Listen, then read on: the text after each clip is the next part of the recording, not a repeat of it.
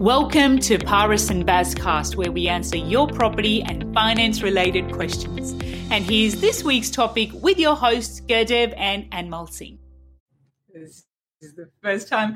Will the market continue to go up in 2022? Today, for Paris and Bazcast, you have Gurdev and I. Hi guys, how you going? Discussing this very important topic, which is quite topical and quite on the on terms of everyone basically thinking what is going to in 2022. And just as a brief intro, as I mentioned before on Instagram as well, today at the same time, we are streaming to 4 different channels. Yep. We've got YouTube, Facebook, Instagram and LinkedIn. So we've just been finally been able to go live on LinkedIn as well. So we've been waiting for more than 6 months, I would say. And we're so excited to be sharing our intel, our insights, and our on the ground sort of, the pulse of the market and what we are seeing from our clients that we're seeing. So topic of discussion today, what will happen to the market in 2022? I think everyone's asking that question, obviously, with the changes in lending. More supply coming in the market. Interesting times ahead. So in terms of, in general, how at any given time, what the factors that impact the market, if you call it on a macro level, there's 3 ways that you can really define what impacts the market. So one is you got your political factors, this political stance of the government.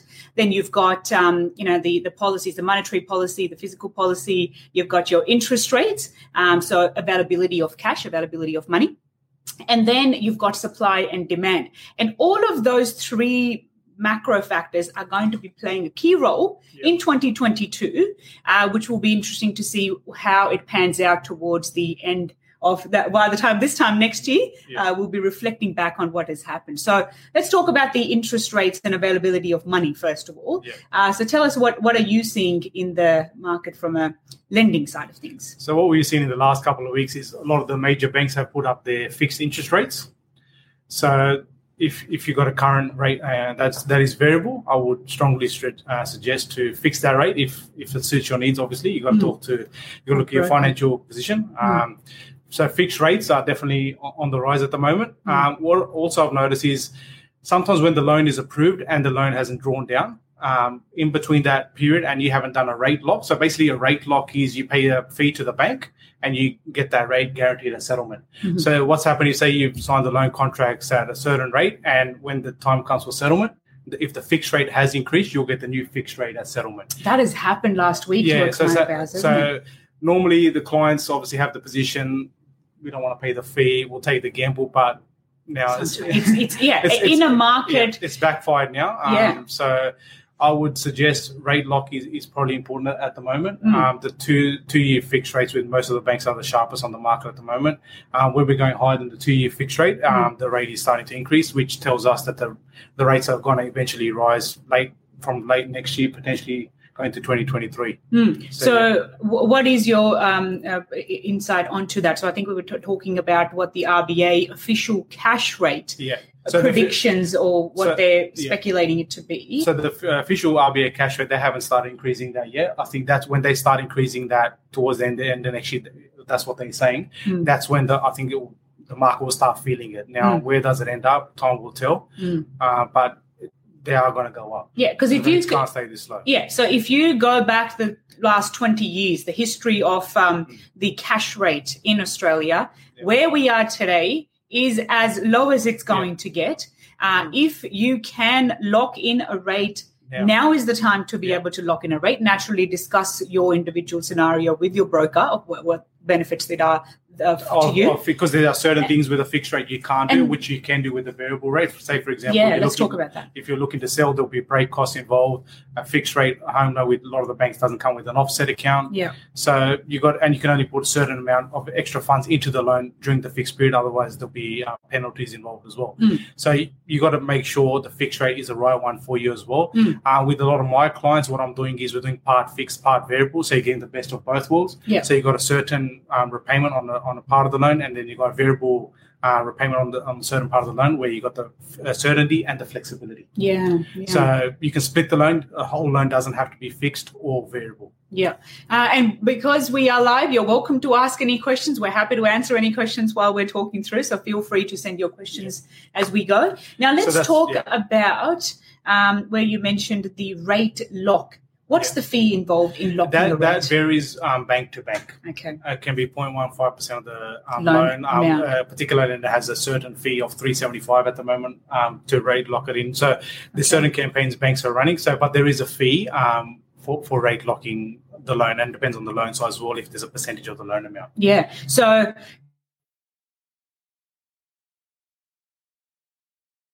you pay $300, you guarantee it's the same rate for up to 90 days for the same rate. Yeah. So that when the settlement happens, and the rates go up, you don't pay the higher rate, you get that lower rate. What's the downside of that? Sometimes the customer pays the rate lock fee and the rates don't move. Don't go up. Yeah. So it's a gamble. Then you pay the fee.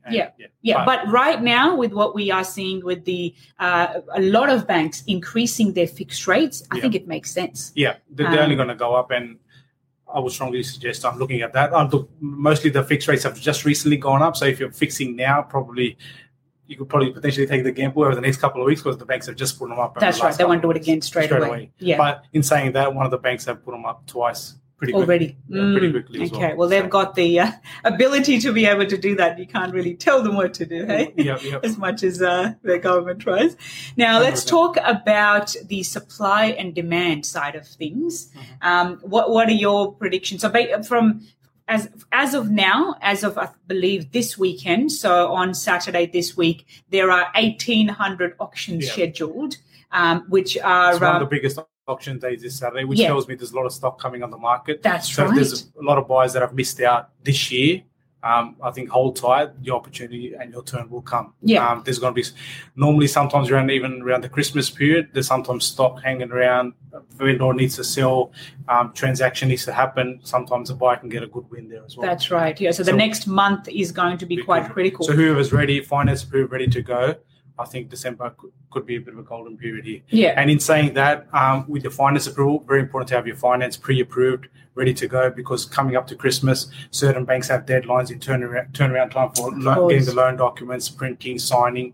So very important to get that. I think the next 2 weeks are very crucial for that in terms of your finance, because finance is number one. If you don't have your finance in place, you can't negotiate hard on the property. That's right. And even in terms of your solicitors, so do factor that into account. So if you are looking to buy between now and end of the year, even early next year, some solicitors go on holidays for the first 2 weeks So of January. I've noticed today, I've got a couple of emails, solicitors off between 20th to the 10th of January. Yeah. Which is basically 3 weeks out of the calendar. So you got to make sure if the settlement is happening prior to the 20th or after the 10th. Yeah. We're here to help you. Yeah. We'll be selling and renting out properties and helping our clients. But naturally, those the solicitor side of things and banking side of things is out of our control. So we should do that, but we can't. Yeah. Perfect. So there's your supply and demand. So basically, supply is due to go up. Which tells you that the demand is still going to be there. And if you think about it, we still don't have international travel. We don't have those international buyers that are moving in here. I was reading an article yesterday. They're saying the amount of migration that will happen over the next couple of years won't be enough to reduce the supply. Yeah. So a couple of big statements have come out that the property market is going to be drop in 2023. We've all heard that before. Yeah. I think property real estate's a pretty safe investment if you buy in the right location, right suburb. I don't think you can really lose. Yes, the way the market's gone this year, it's been crazy. I think it's probably not great that it keeps going like this next year again. Yeah, it's not sustainable at this level. You want to do steady growth as well, so for the longevity as well. Yeah, absolutely. But money's still cheap, even if the rates do slightly increase, it's still lowest in history. So it's a great time to buy property. So, and then the final factor impacting the housing market on a macro level is the political factors, political stability and policies. Yeah. And naturally, we've got I'll try again. I think there's something here. Okay. So there is a looming election. And naturally, when it comes to political games, I don't think that you would get a lot of strong policies that are going to be discouraging. And also in saying that, they don't property market. They don't want to put the handbrakes on too quickly. That's right. As well. Yeah. So they've got a lot of people are carrying big mortgages. Yeah. So you've got to play safe as well. Yeah, so I don't think that at least the first 6 months of it, you're going to have much of a reduction from that point of view, because the government's not going to be favouring massive changes to discourage. Because sometimes when you see gains of 50%, 80%, and there's only gain 10, 20%, the market's going down. So the market is definitely not going backwards. What's that saying? We're going 160 kilometres an hour. We're now going 130 kilometres an hour. The market's still very still high. Going, but it's not going at the same rate that it used to. So that's what we found. So there you go. So supply and demand, monetary policy, and political factors, the three bigger sort of factors that impact the property market. So in a summary, I don't think it's going to go down. To answer the question, will the property market continue to go up in 2022? Yeah. Yes, but not at the same rate of growth which we've seen from January 2021 up until now, where there's been a growth of double digits, like nearly 30% in some suburbs. So you probably won't get that again, but I reckon it will continue to go up. And there's no land out there. Land is one of those. If you want to buy in any suburb, land is gold. Yeah. Construction costs are going up, materials are going up. So yes.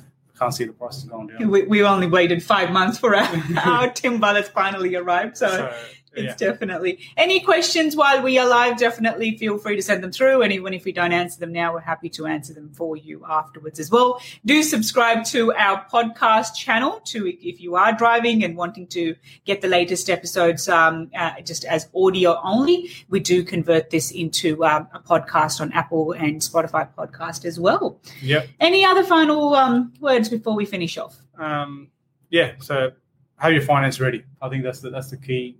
Before be Christmas. Ready to strike. Also, what I've noticed over the last couple of weeks, if you've got equity in the existing property and you want to use that equity in that property, it's best to take that equity out first before you go do the purchase. Otherwise, it puts a bit of pressure on to get both deals done at the same time. How are the valuations? The valuations are coming in very strong.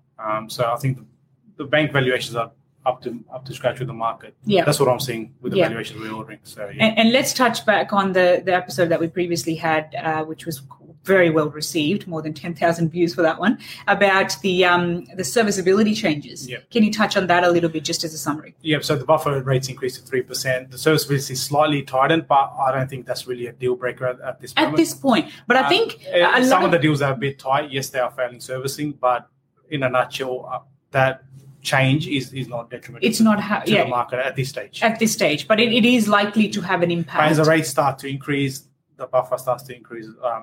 Assessment rate starts to increase, so that could. And I think it's going to impact more to the first-time buyers that have a limited deposit to go, and when they've got their serviceability being affected of how much they can borrow, it affects what they can actually buy eventually, which then ends them up, going into townhouses, units, and so on. One interesting market is units haven't really moved over the last 5-6 years.